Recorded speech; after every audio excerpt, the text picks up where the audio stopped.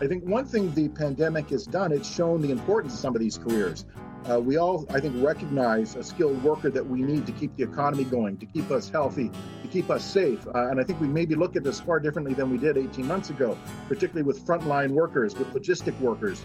We need to have the mechanics and the industrial workers there to keep the food shipments going, to keep the economy moving forward. You're listening to Making It in Ontario, the official podcast of the Trillium Network for Advanced Manufacturing.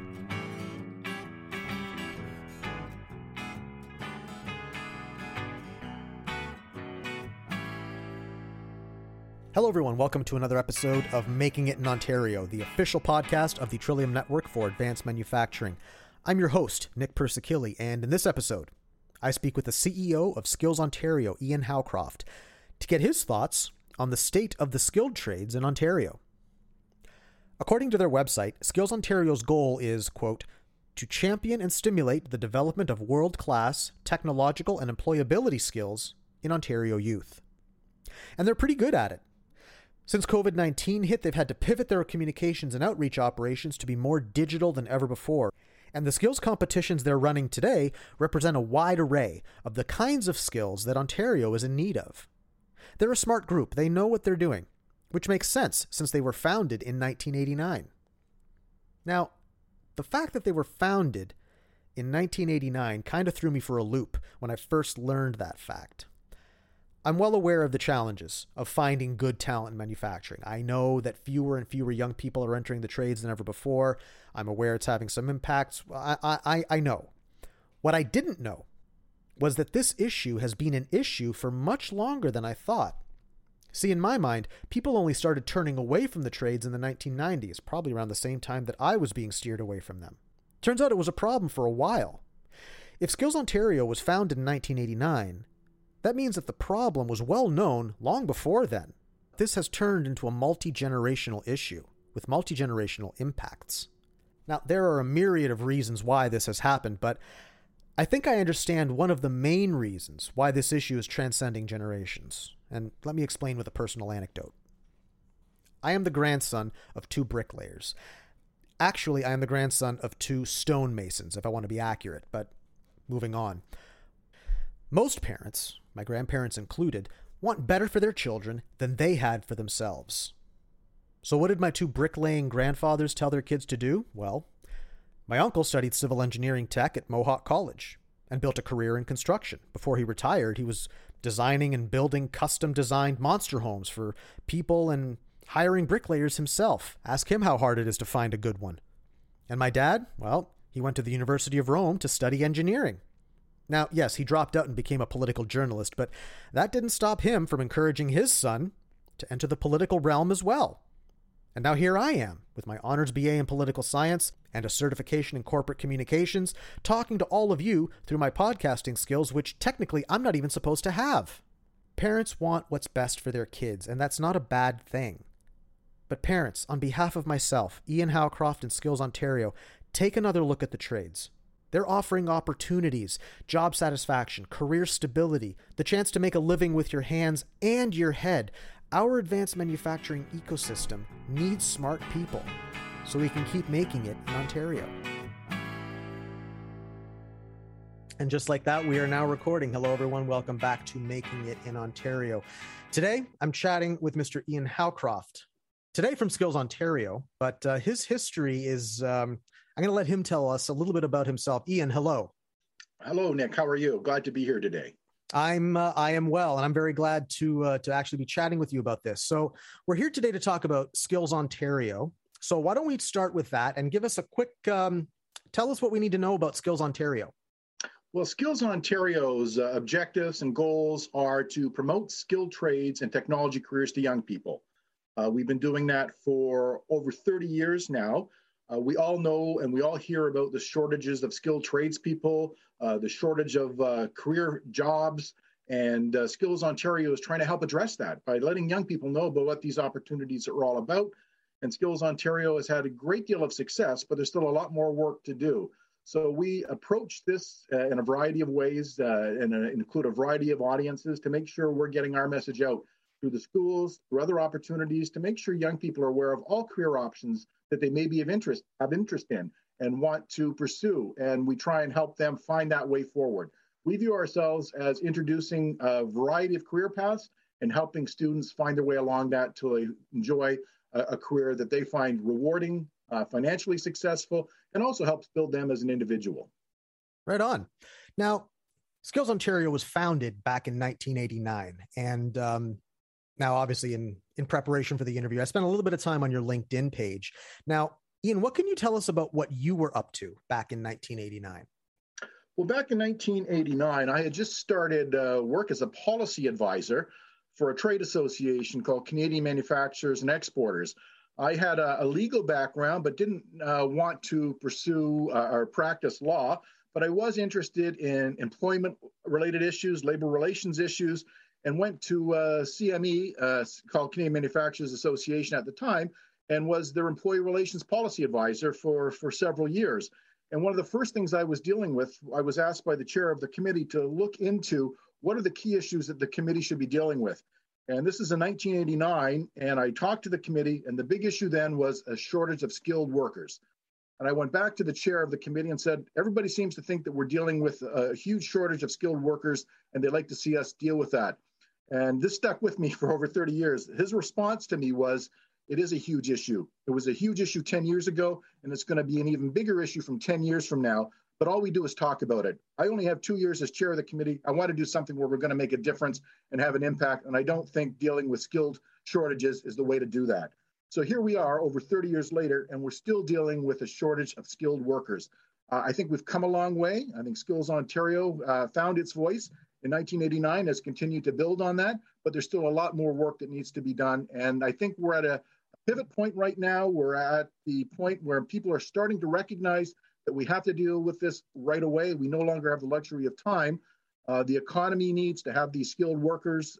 There's a lot of people going to be retiring from the workforce over the next 5 years, and we don't have a workforce that's ready to take on those positions that are going to be vacated.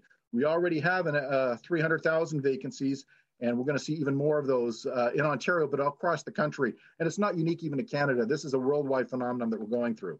300,000 vacancies. That sounds to me like a lot of gaps in tax revenue, productivity. Is that how? Tell me a little bit about that number. Which way is it going? Bigger, smaller?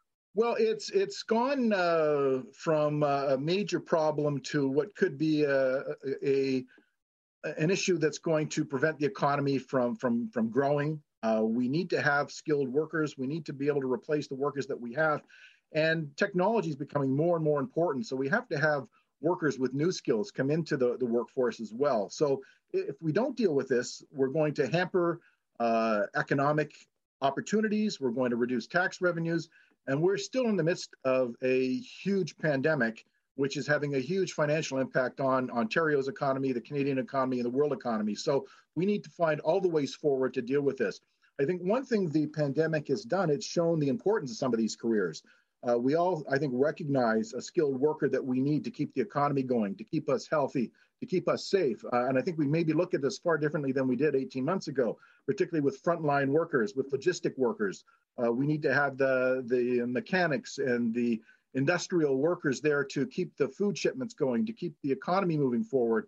And I think we have an opportunity to build on this to demonstrate what value these workers have to the economy and to the future economy. Skills Ontario today. I checked out the website. One of the things that really popped out for me was the competitions. I thought those were really interesting. And I think that what I saw there was a huge breadth of different kinds of competitions. There was the full on, millwrights and welders, but then there was also artistic competitions as well. Yeah, we have 72, I think, discrete competitions when we hold our normal annual competition. It's the largest skills competition in the country. Prior to the pandemic, we had about 2,500 kids participate, and we had about 40,000 visitors to the venue. We used the Toronto Congress Centre, and we have it over 2 days, with the third day being reserved for our celebration and the medal awarding ceremony. And as you said, we have a whole variety: photography, we have coding, 2D animation, 3D animation, home building, culinary arts, the welding competition, auto painting. You name it, we have it represented there. And it gives the kids an opportunity to have that experiential opportunity if you're competing. But also we have elementary programs for kids coming in to see what those opportunities are all about. We have some hands-on kind of try a trade activity. So you can have a hand at building something, have an opportunity to pick up a tool and see what it's all about as you start your career exploration. So we have a lot of young people come in, and it could be their first exposure to what these skilled trades and technology career opportunities are all about. And we hope that they have their eyes open and their minds open, and they start looking at how they can get engaged with Skills Ontario and how they can get engaged in pursuing a technology a career or a skilled trade, or getting more information on what those opportunities could lead them to.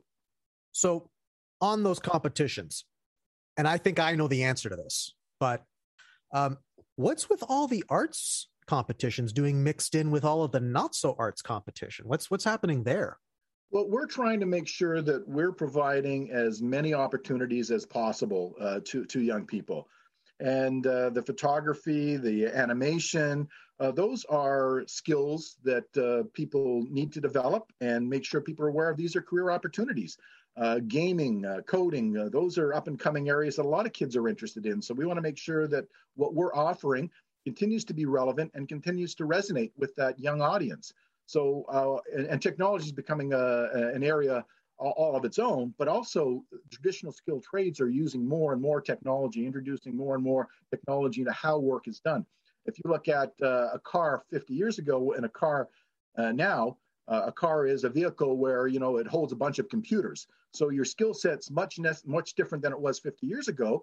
There's some basics, obviously, that you have to be able to deal with, but there's a lot more that needs to be addressed. And technology is going to play an even more important role as we get into electric vehicles and other opportunities. So what we're doing is showcasing these opportunities to young people, introducing them to what the future may hold, and also giving them that experiential opportunity. Try your hand at it. Try and explore what you can do. And it's been interesting to try and provide that experiential opportunity during a pandemic when everything we have to do is virtual. So Skills Ontario has been doing work since 1989. And obviously you guys have generated a lot of thought leadership in that time. Let's talk about industry for a minute and the industry players. What do they need to know? Because it sounds like, as you mentioned, the issues keep coming up and, there's skill shortage here and we can't find this person and we can't find that person. And as you mentioned, this has been happening since at least 1989. What does industry need to know that they don't know? What do they need to do that they're not doing? What's that missing piece? Well, I think it sounds easy should be easy to address the issue and challenges, but it's much more complicated when you get down to what can one do practically. A small business as well, we can't afford to introduce an apprenticeship program. We can't afford to do training. I heard a great line once when someone says, we can't afford to train somebody because if we do, we'll lose them. They'll go to the company down the road to earn $3 or $4 or $5 an hour more. But somebody said to me also that the only thing worse than training somebody and having them leave is not training them and having them stay, because you're not going to realize the full value and the potential of that employee or your workforce unless you're making that investment, unless you're bringing those workers along to deal with the opportunities and the challenge that you have to deal with. So we have to make sure that companies know how they can get involved, what they can do for training. I think we have some government policies that have been introduced over the years, training tax credits, tool credits. The Ontario government has been a long-time supporter of Skills Ontario right from the start, as has the federal government, but the Ontario government really ramped up its support and partnership with us over the last couple of years, and we've been able to do a lot more to get this message out, to provide that experiential opportunity, to encourage individuals to look at these career paths, and also allow us to engage more businesses.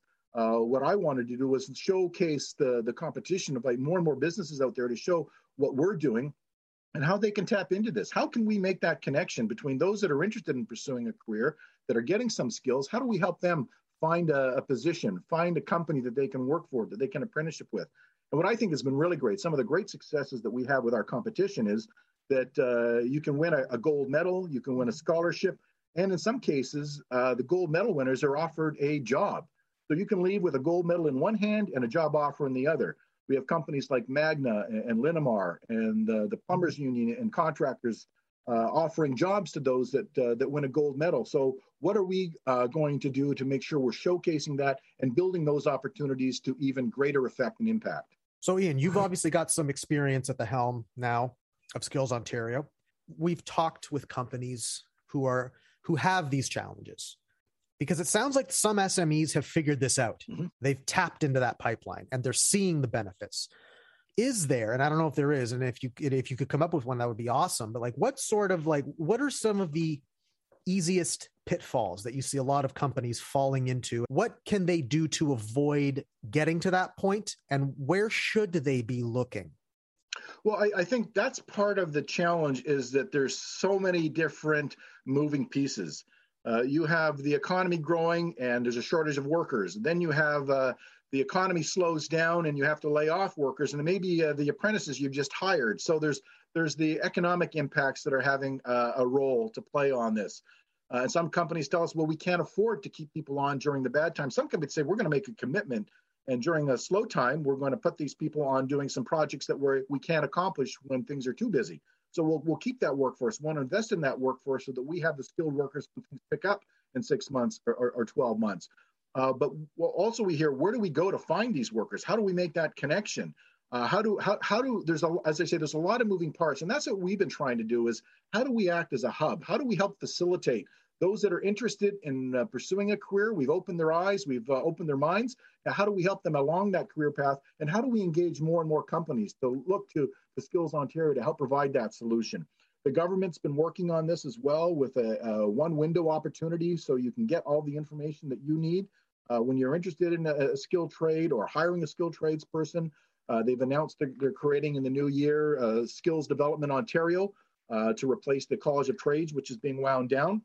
So I think there's an awful lot of things being done right now to help address these longstanding challenges, these longstanding problems. And what Skills Ontario is working on is, how can we be a solution provider to help deal with this, to help address the challenges, and to help young people move forward, and to help businesses find the workforce of the future. So while we've been chatting, I just kind of had an interesting idea and a bit of a thought. So Ian, you mentioned that you're a lawyer by trade, right? Like, you're trained as a... Yes. So when you were working at the Ministry of Labor, you weren't working as a lawyer, were you? No, I was an employment standards officer, going around looking into complaints for violations of the Employment Standards Act. As I said, I didn't want to practice law, but I was interested in the area of labor relations, human resources, employment issues, which morphed into skills development, labor policy, and dealing with some of the challenges that are impacting productivity. So if we look at Skills Ontario, their CEO now has a bunch of experience and is also a lawyer. The thing I'm trying to flush out is, how do we do that or can we even do that for the skilled trade sector? So it's like, how can we get SMEs to start thinking like that? It's like, okay, I'm looking for a millwright. Are you looking for a millwright, or are you looking for a smart person that you can train to be a millwright? Well, and I think it's a combination, and it depends on what that particular skill trade is. Millwrights are a great opportunity. They are much in demand, and it takes several years to become a millwright. But that's not the end of one's career either. If you want to be a millwright, you can have a satisfying career doing that. You're happy doing that. That's a great career path. But other people say, well, I'm a millwright. I enjoy my work, but I want to do other things. So many people with a skilled trade background, they say, well, I'm going to start my own business. I'm going to hire other skilled tradespeople so I can keep my hand on the tools, but I can also expand into an entrepreneurial bent that I have, and want to grow the business, grow my opportunity, and grow my skill set even further. So a skilled trade career can be completely satisfying, and you can have a successful life, do really well, but it also opens doors to do other things as well. You know, we have our director of competitions, a woman named Jennifer Green, and Jennifer is an industrial millwright, and she worked for one of the big auto parts companies as a millwright. Then she went to one of the school boards and organized their construction and maintenance. And she was a gold medal winner at Skills Ontario and a silver medal winner at the national competition, and had been a longtime volunteer. And she decided to change her career and come on board Skills Ontario about 3 years ago to help promote skilled trades, to become a role model and a mentor for girls and young women that may be pursuing these careers. And she's been doing a great job for us. And she's still an industrial millwright, but she has decided that she wants to do other things to leverage her skill set and make sure other girls, young women, and boys and young men are aware of what these opportunities are all about. So that's what we're trying to do. And we do have special programming for girls and young women, for Indigenous youth, and persons with exceptionalities. We have a new program and a new position, manager of diversity, equity, inclusivity, to make sure that we're getting out to, again, as many audiences as we can, to be as inclusive as we can, because there's many underrepresented groups in the skilled trades. And with the shortage we have, we want to make sure we're tapping into the entire skills pool that's out there. That's an excellent point, actually, and I'm glad you brought that up. So a job in manufacturing, a career in manufacturing can provide a lot of those things, personal stability, economic independence, and all of that good stuff. We know that, you know that, I know that, our listeners probably know that as well. So let's talk a little bit about how Skills Ontario is getting these opportunities out to the individual communities. You mentioned let's talk a little bit about the Indigenous outreach, because I think that's a great, I think manufacturing is an excellent vehicle for prosperity. How can we get more people from the Indigenous community involved? And we have, as I say, focused outreach and programming for Indigenous youth. We have trade and tech days. We go into the schools. We work with the band councils and other groups representing Indigenous youth to make sure that we're able to promote skilled trades opportunities to as many people as we can. We have FNMI program that reports into our diversity and inclusivity program. And again, we're trying to build on that. We did an Indigenous community project late summer, early fall, where we're helping young people build community gardens so that they can have their hands on tools and build a garden that would have a legacy opportunity too, to be able to grow food for the future. So what we're trying to do is give that experiential hands-on opportunity to young people where they feel they're creating something, they're able to try something and explore opportunities they might not otherwise have if it wasn't for Skills Ontario providing that, promoting that, and working with them to be aware of these opportunities. So, I'm going to talk about myself for a sec.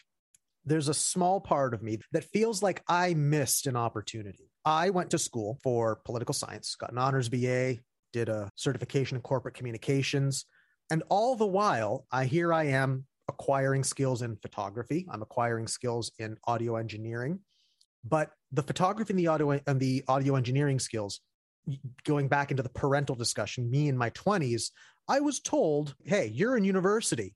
Quit screwing around with that camera. Stop messing around with audio. What, you're going to be a recording artist? You're going to be a producer? No. But yet here I am. Look what I'm doing right now. I'm recording a podcast. So when I was young, I worked for, don't judge me, but I actually sold cars. So I love cars. I am immensely passionate about cars. And my favorite times were when I would walk through the shop, look at the mechanics and the technicians, look at what they were doing, and I would learn from them. So much so that I now do my own brakes on my car. I am perfectly comfortable doing that. And I feel like my experience and my attraction to working with your hands while simultaneously being discouraged to work with your hands is not unique. And I feel like if I had just been put an opportunity in front of me, it's like, hey, if you want to work with your hands, here's the technician program and you can do this and you can work with your hands all day. How do we avoid losing someone to the skilled trades like they lost, let's say, me? Well, and I think that's a really good point, Nick. And the skilled trades allow you to work with your hands, but we also have to make sure people are aware you're also working with your head. Yes. The two go hand in hand. You're not just working with your hands, you're working also with your head. There's a lot of complexities, a lot of knowledge, a lot of work that goes into becoming a skilled trades person. So you need to have math skills, you need to have science skills, you need to be able to do a lot of other things that involve thinking, but you're also able to build something, to create something with your hands as well. So I think some people, some parents are focused on, well, just working with your hands is not good. They don't realize that it's not just your hands. You're working with your head, you're being creative, and it's a full career that you can pursue and explore. And we have to get that message out to more audiences, to more parents, more groups, And we've been working with that. We did probably more outreach to parents last year, and the pandemic required us to be virtual, but that also allowed us to have virtual programming for parents in the evening. So we could get to several hundred parents and let them know about these opportunities, what Skills Ontario is doing, and why we're doing this. These are the career opportunities that you need to be aware of for your kids. Don't just encourage them to go to university because you think that's best.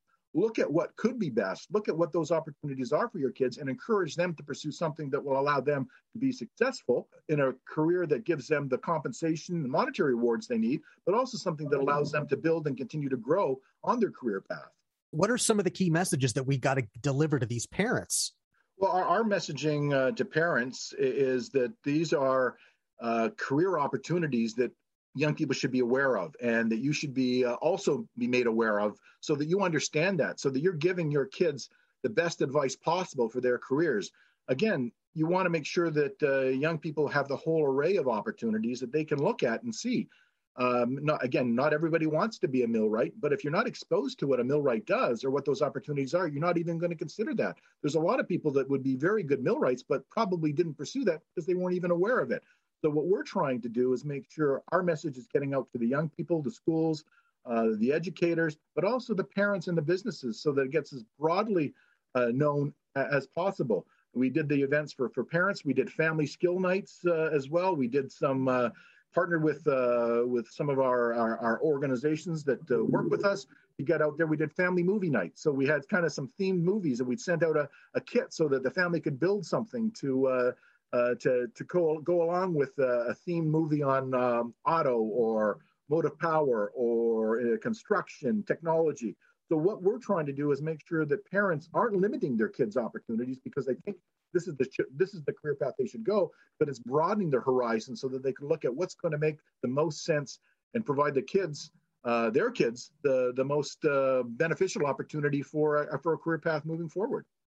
So we've kind of talked a little bit about this, but let's take a little bit of a deeper dive into COVID-19. Once the pandemic hit, and you mentioned this a little earlier on, we kind of got a real rude awakening as to the importance of things like supply chains, the skilled trades. How has that affected some of your and Skills Ontario's initiatives, activities? How has that changed anything? Have you had to pivot in any different way? Well, I guess the way that we get our messaging out caused us to change dramatically. I mean, we used to do everything in person. We'd go into the schools and give a presentation. We'd go to a gathering of young people and host an event, a conference, a skills event in person. We weren't able to do that during the pandemic. So we had to find creative ways to get to that message. So we continued to work with the schools. And the teachers were trying to develop new ways that they could teach their students online. So we also had to do that to make our presentations online. So we had great relationships with the school boards in Ontario, the education community, with OYAP, with OCTI. These are groups that promote apprenticeship and skilled trades to young people. So we were able to quickly develop the online version of our presentation and get that message out. We also decided to kids, before they were even on their online school courses, they were at home. So what could we do to help parents deal with that? Many parents were home. That's where we started introducing programming for parents as well.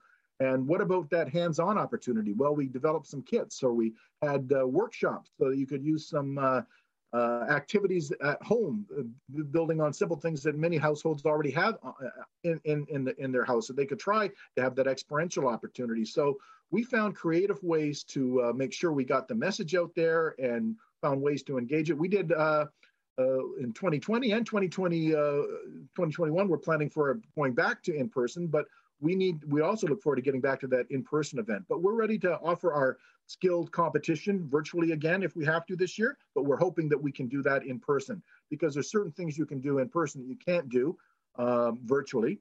But we also learned that we're going to continue to offer much of what we do virtually. We have the largest young women's conference in the country. 2,000 girls and young women come out to it, and we hold it in concert with our skills competition.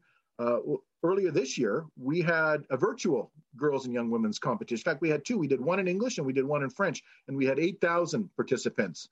which is 4 times greater than what we have in person. So we want to do the in-person ones, but we're going to complement that with virtual opportunities. We can get to broader audiences, we can get to more geographically dispersed audiences, and we can make sure that we're engaging as many people as possible that may not be able to come to an in-person event, may not be able to participate in an in-person event, but they can get to a virtual event or take advantage of some of the recordings that we've done. We started our own podcast to make sure we're, again, tapping into the expertise of our partners and our graduates, alumni, to highlight what these skilled trade opportunities and technology career opportunities are all about. What's the name of your podcast? What's Skills Ontario.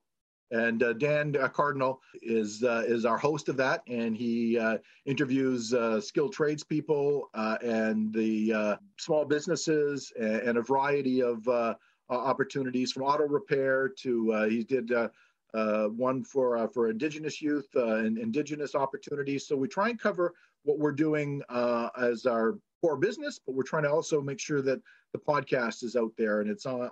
You can download it from Apple, and we're really pleased with the success that we've had with that.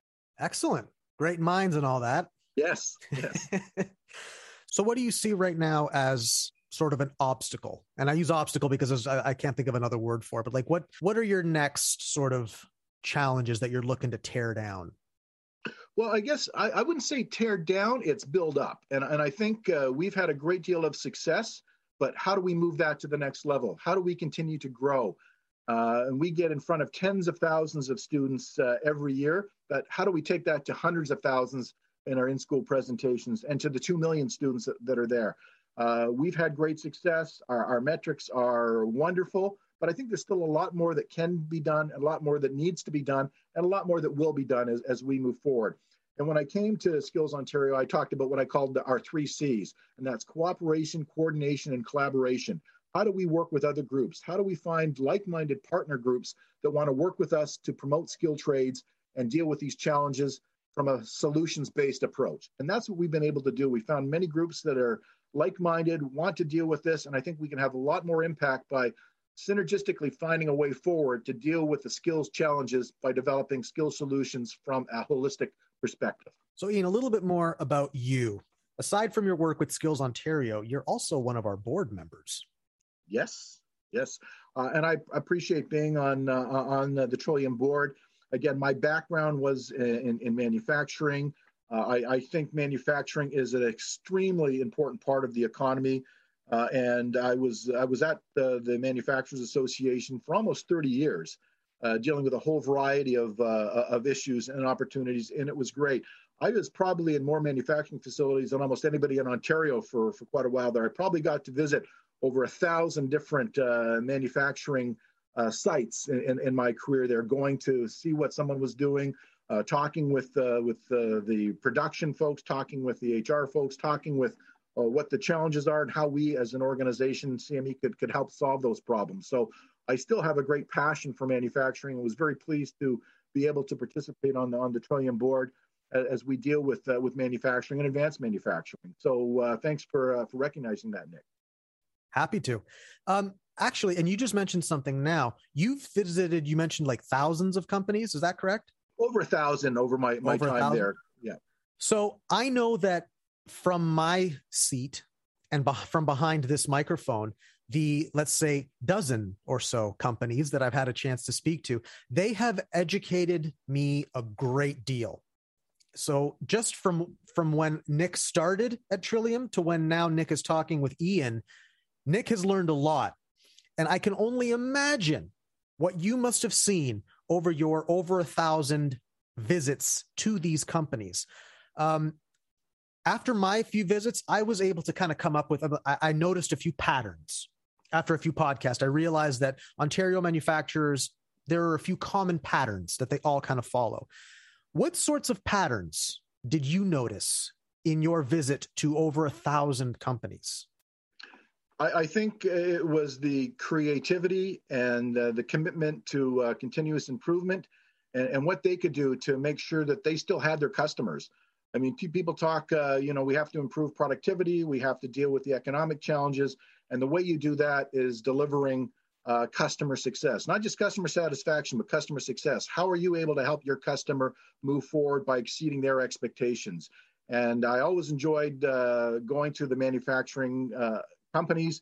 Oftentimes we'd have a roundtable so we could share ideas, so that the company was there highlighting what they were doing in a variety of areas, whether it was an HR or productivity, lean manufacturing success they've had, but also we were just sharing amongst the others that were there so that they could also benefit from that too. So I guess what I thought was really neat was the interest in sharing information and helping manufacturers as a community. How do we not just compete amongst ourselves, but how does Ontario manufacturing as a sector compete against the world and deal with the global challenge that we're having? And I think we're seeing more of that. Again, with the pandemic, we have to focus on what's going to help Ontario get through this and have economic growth. And I think there's been a real challenge with PPE. We didn't have a steady supply of Ontario-made PPE when the pandemic started. We're looking at that a lot differently now than we were back then. How do we make sure that we have vaccine production in Ontario and Canada? So what do we need to do to make sure manufacturing continues to be vitally important to the Ontario economy? And I believe that it is. And I think what we were trying to do when we were at CME was to make sure people understood how important manufacturing was. It too has changed dramatically. And a lot of people had a lot of negative images about manufacturing because they had some outdated ideas, some outdated images, and manufacturing has changed dramatically over the last 20 years, over the last 10 years, over the last 5 years, and it will continue to if they're going to be successful. So, Ian, I want to thank you very much for your insights, for your time, and for your continued leadership. I'm looking forward to when we can chat again. Thank you, Nick. I appreciate the opportunity, and thanks for allowing me to highlight some of the things that Skills Ontario is working on and looking forward to delivering as we move forward. Been a pleasure. Thank you, Ian. Thank you very much.